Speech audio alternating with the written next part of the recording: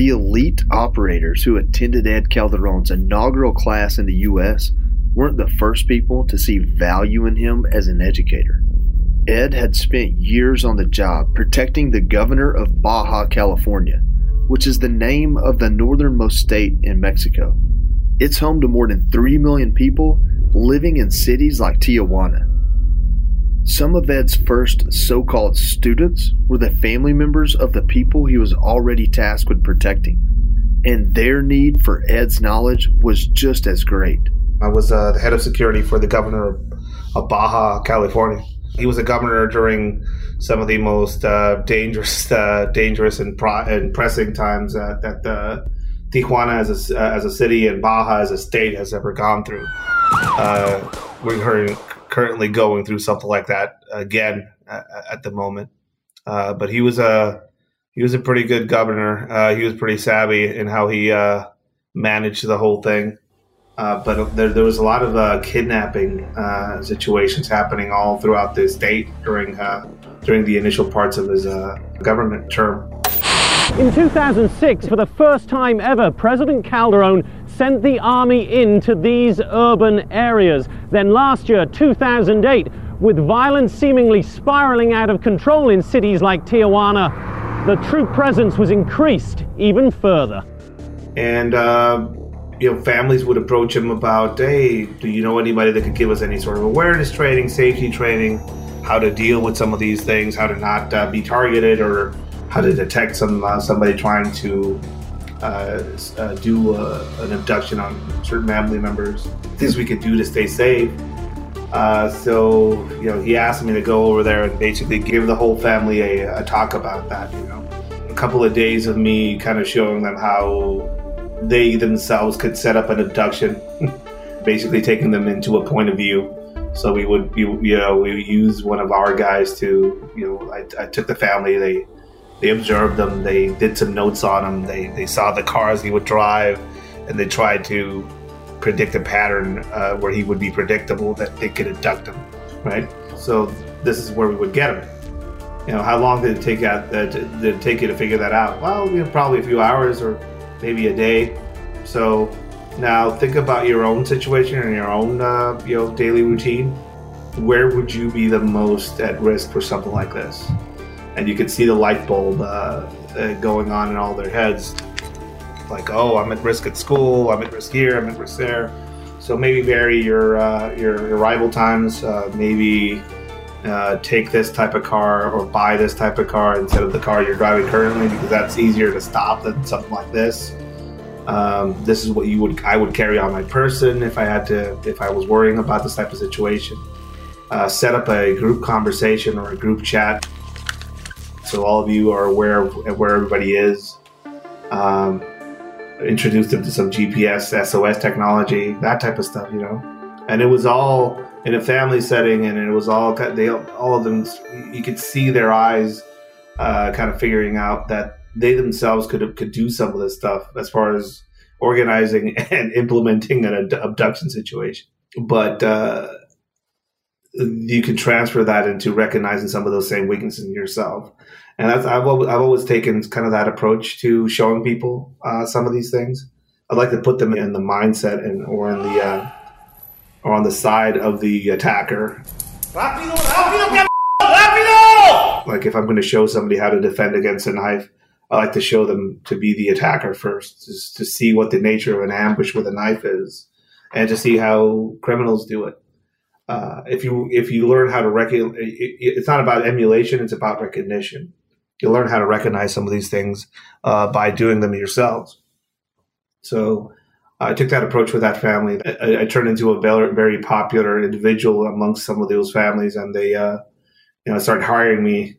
Eventually word got around, and when I went to the U.S., I already had a few people that were talking about me or about the skill set that I had to share with people.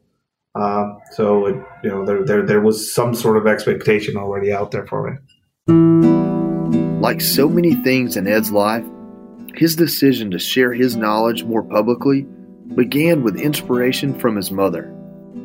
And the first place she took him to teach a class was somewhere they had been together many times when he was a child. Some of the first classes I did were with pressure from my mom. There's a church group that she was a part of, and I would go out and hand out food for some of the people that are addicted to heroin and live out in places like the Tijuana River estuary. When I started learning about how to be a self-defense instructor and how to instruct people how to utilize weapons and stuff like that, some of the first public classes I had were with certain women that are of an at-risk nature in places like the tolerance zone in Tijuana, where the prostitutes stand outside and solicit legally. Through a church group, I showed them how to defend themselves and how to be safe about what they do.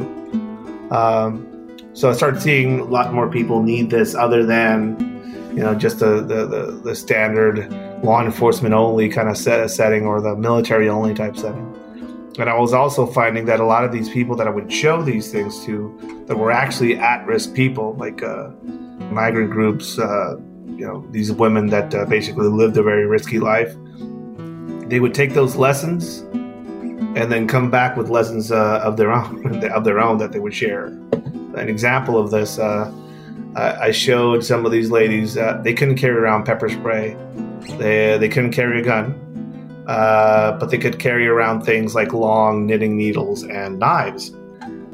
So some of these ladies basically started improvising these long, pointy knitting needles and as a self-defense, a stabbing tool, basically. So they would buy hair extensions and make a sheath for their long needles inside of a hair braid, which I've never seen before, and I thought was the most cool thing I've seen that I'd seen. And they were like showing me how they would hide them and how they would always kind of keep one hand on their hair braid, or if something happened, they would just put their hands over their heads and take out something to defend themselves. Those lessons were provided to me by them. I didn't show them that. And now when I do self-defense classes that are more oriented towards women, I showed them that, like that specific method of carrying. Like I did a class, and I had some aid workers, medical aid workers that were going to go do a mission in Africa. And they were like blown away by it. It's like, how did you learn that? So I had to go into the story of how I showed that to somebody else and how they came back and made it specific to what they were doing. What do these people have in common as far as their lives? One's a Tijuana sex worker, and the other one is a facial reconstruction specialist doctor who's a female. And what do they both have in common? Survival, risky environments, a need to be self-sufficient in different aspects, including defense. They're both going to be in an area where authority figures are lacking. They're both going to be in areas where they might be separated from the group, and they might have to defend themselves. And if you go back in history, the number one anti-rape tool that in women's hands throughout history has always been a small concealed knife, basically. So when you get kind of right down to it, in very desperate places where there's in very non-permissive environments, the solutions have already shown themselves. People already know what to do. It's some of the people that live more sheltered lives in more sheltered places that kind of lost touch with that solution that some of these people already came up with. So basically, I just make people remember. Ed wishes more women would show up to his classes because he says they frequently outperform their male peers. And they are often the ones who come back to him with some of the most incredible stories of the real-world applications of the techniques he teaches. And more women could show up to some of these classes, which is to me, it's always amazing seeing some of them show up and outperform most of the guys in there with some of the escapology stuff because women tend to be more flexible, or outperform some of the weaponology classes because some of these women come in with a history of violence, so they have a lot of emotional content behind their performance as far as an exercise. So, I think it's empowering seeing some of these people just perform even after the fact that they went through something bad.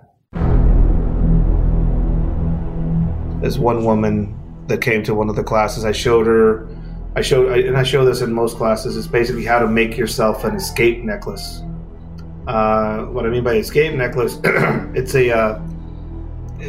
two rare earth magnets that basically form a clasp, like something you would see at a bead store, and a Kevlar cordage made into a loop.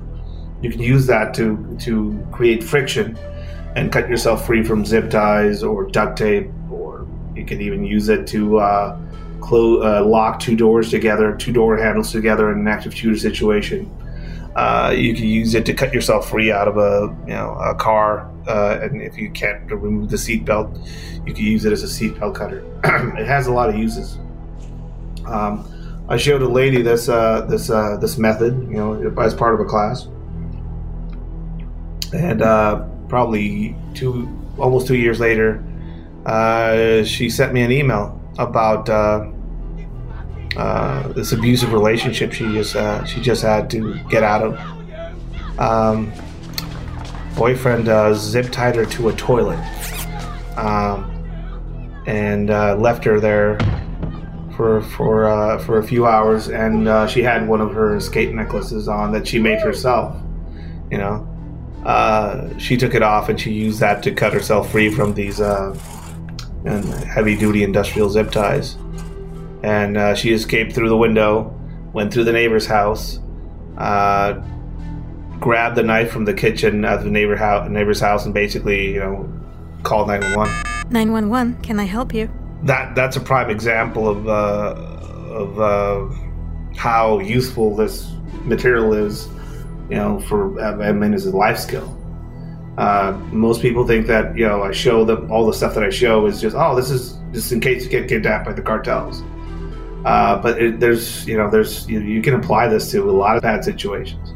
I'll show you how to jam a door utilizing cordage, and/or teach you how to learn building code so you can know what the safest exits or entries are in an active shooter situation. Do they apply to avoiding an abduction situation? Of course they do. But they also apply to home invasion. They also apply to active shooter scenarios. They apply to being a tourist somewhere and having to go through a terrorist attack of some sort, and you need to figure your way out for yourself and your family, or how to barricade a door. And all these things, I learned them from a very specific situation, which is cartel violence and the drug war. But they're applicable in a lot of situations. Another story came from another lady. She was in a concert setting, and she was almost trampled to death. The only thing between her and being able to get out of that trampling situation was 2 fences held together by 3 zip ties. And she was smart enough to carry some of the cordage with her as well. So she basically cut her way through a fence with that cordage, cut her way through the 3 zip ties holding that fence together. And, she said she would laugh. She's laughing because everybody looked at her like she was Jason Bourne, doing that. And she just turned around and just kind of smiled. And obviously everybody that was almost being trampled to death went through that door. And she said, I told her, you're a hero. I mean, I don't know how many, you don't realize you just didn't save yourself. You saved probably a lot of people that might have been trampled to death in that setting. We'll return right after this brief break. Hey, it's Kaylee Cuoco for Priceline. Ready to go to your happy place for a happy price? Well, why didn't you say so? Just download the Priceline app right now and save up to 60% on hotels. So whether it's Cousin Kevin's Kazoo Concert in Kansas City, go Kevin, or Becky's Bachelorette Bash in Bermuda, you never have to miss a trip ever again. So download the Priceline app today. Your savings are waiting. Go to your happy place for a happy price. Go to your happy price, Priceline. Ed points out that those two women were not elite commandos, but they were able to save their own lives and possibly others by using a fairly common item in an unconventional way. And there's another group he wishes he saw more of at his classes: parents. One was a dentist, and the other was a at-home care nurse, I think. So, yeah, no military background, just beautiful, responsible people that wanted to be better prepared. I always tell this to especially parents that come to some of these classes. The greatest expression of love that you can have in this world is to try and be capable and to try and be an asset in the lives of the people you love. So by that I mean, people go through some of the medical training that my group provides, and they show up there and they're like, "Hey, I don't know anything about this," and yeah, but you're about to learn. Yeah, I'm nervous. I'm not sure this is for me. Go through it. And then later on, I usually do like a debriefing when they go through the exercises, and one of the exercises we did at one class, people basically had to go through a scenario where there's like a IED explosion in a public space, and one of the guys going through it had to apply a tourniquet to somebody that was in a very distressed state, basically flailing around. And then after he applied that tourniquet, he had to extract them to a waiting car that was going to drive him to a hospital. And after that happened, he would have to go through, he would have to break a chain on a door utilizing that lighter method that I showed him, because there's a Chinese padlock holding that door together. And when he went into that room, there was somebody handcuffed. There was somebody handcuffed to a door, so he'd had to remove the handcuffs and apply a chest dart to basically a decompression needle, because the person was suffering from a tension pneumothorax, which is it's when somebody gets a puncture in through the lungs.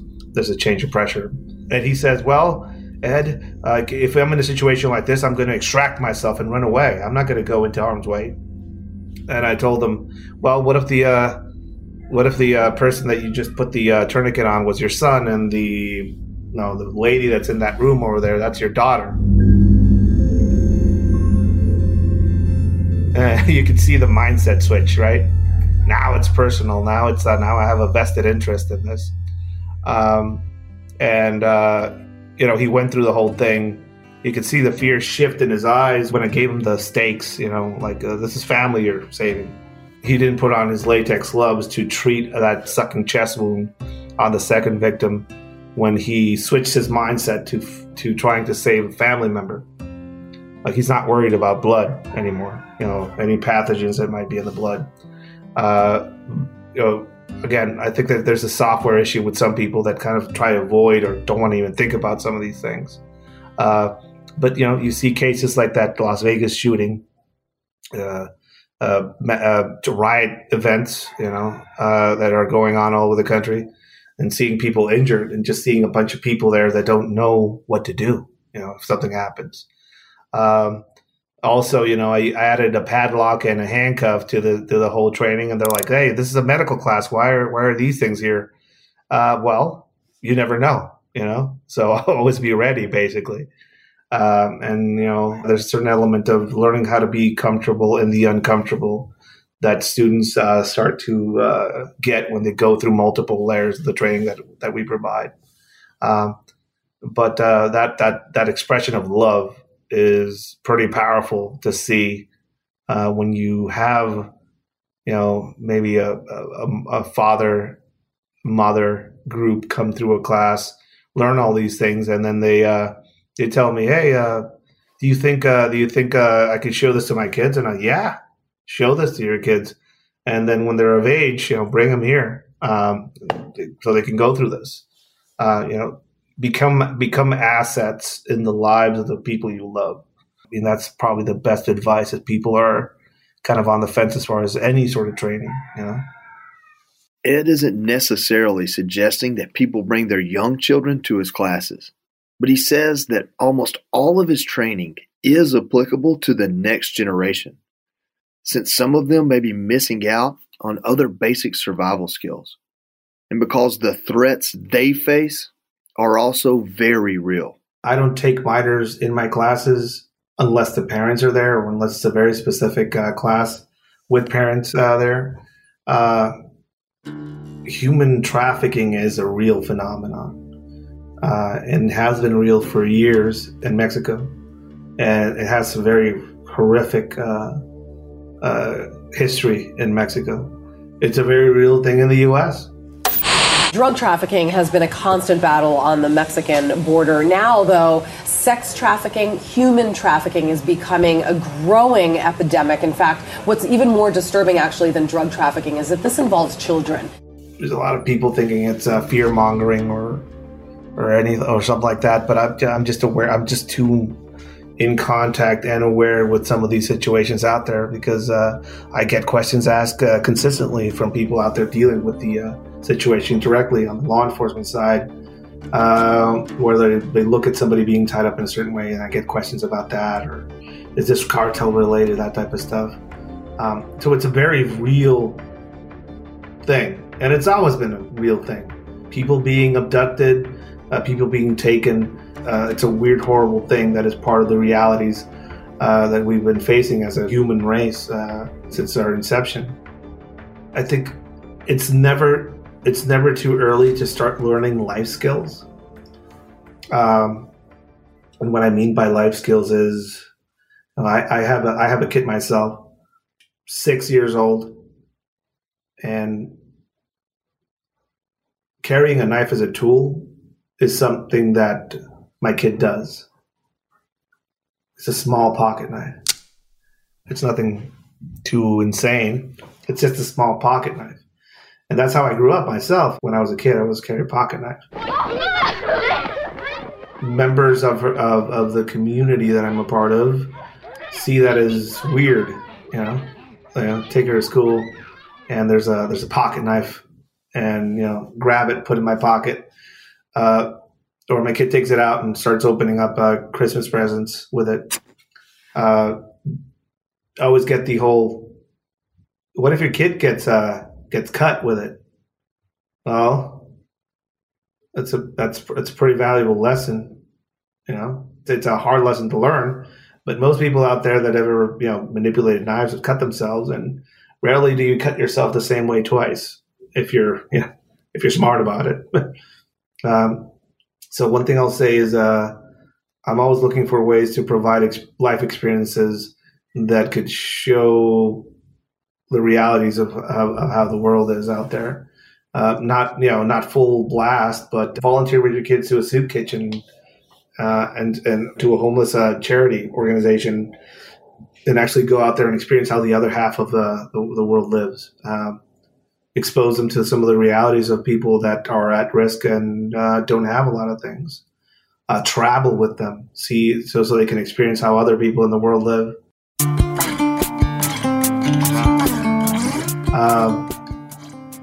I get the whole sheltering thing. If you have your kids grow in a bubble, immunity is going to be an issue. So one thing I tell a lot of parents that ask me about this, hey, my kid's so and so. Like, is it too young? Is it too late? Like, I'm going through the same learning experience myself as we speak, and make fun activities out of awareness training for your kids. As simple as having a clothespin. You get a wooden clothespin, put donkey on it, so whoever gets a clothespin is a donkey.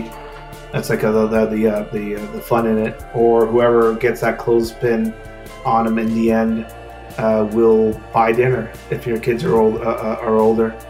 You go out with them and you start in a sneaky way putting the clothespin on different members of the family. If you get it, you have to take it off and put it on somebody else's shirt or their bag. And it's a game. You go through this game with your family as you're in a family outing or you're out there, doing something as a group. By the end of the day, you will have the most paranoid, most aware group of people around you with this clothespin game. Everybody's going to be very aware of the distance they keep with each other. Everybody's going to be very aware of other people's hands, and they're not going to, they're going to look around a little bit. They're going to get off the phone. I think that's a pretty interesting, fun way to kind of teach awareness to your kids, and to do it as a family. That's a pretty cool way of doing it.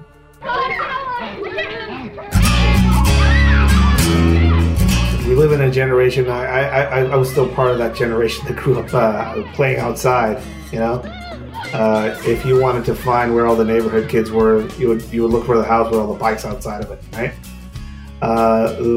Growing up and playing a game like hide and seek, kids are actually learning a survival skill. If you think about it, it's a fun game. Go and hide. Somebody's gonna go try and find you. And there's competitive nature to it, which again, competitive nature is the key word that I think we need more of that in kids' lives. But the fact that they're hiding from somebody is a survival skill. Now, hide and seek, what does that have to do with as a survival skill? Well, having a kid go run and hide in an active shooter scenario that would be a pretty good skill to have and awareness to have. What are kids learning when they hide? Where they're learning to go low and prone to hide, which is also what they get taught in an active shooter scenario, to get low and prone. What are kids learning when they go hide and seek? They're learning, can I keep quiet? Can I be patient enough to hide and not move from a predator? That used to be what that was for, or an invading group outside of the tribe you were from, or whatever. But it's a missing skill set that kids aren't getting anymore in a lot of ways. So why not kind of revisit some of those fun ways for people to learn survival skills. Also, I grew up in between a city setting and a pig farm setting, so I had to do pig farm chores, from cleaning to butchery. Castration, so I got to do all that, and it was a skill set. It was a life experience skill set, and I was very young, and I didn't realize how abnormal that skill set was for people my age until I started comparing notes with some of my peers in Tijuana that didn't have that background, and I knew how to do some of these things. Again, I think finding ways for your kids to have life experiences and getting them outside, getting them out of comfort zones, and getting them into positions where they can learn through mistakes and being competitive. I think that's what's missing.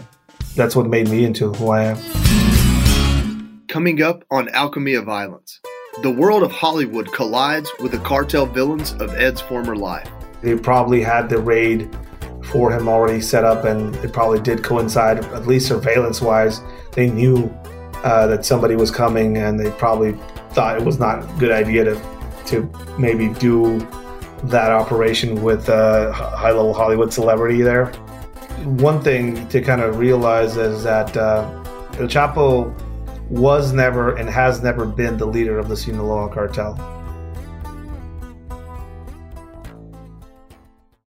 This is Jimmy Fallon, inviting you to join me for Fox Across America, where we'll discuss every single one of the Democrats' dumb ideas. Just kidding. It's only a 3-hour show. Listen live at noon Eastern or get the podcast at foxacrossamerica.com. Listen to Fox News Podcast shows ad-free on Fox News Podcast Plus, on Apple Podcast, Amazon Music with your Prime membership, or follow wherever you get your podcasts.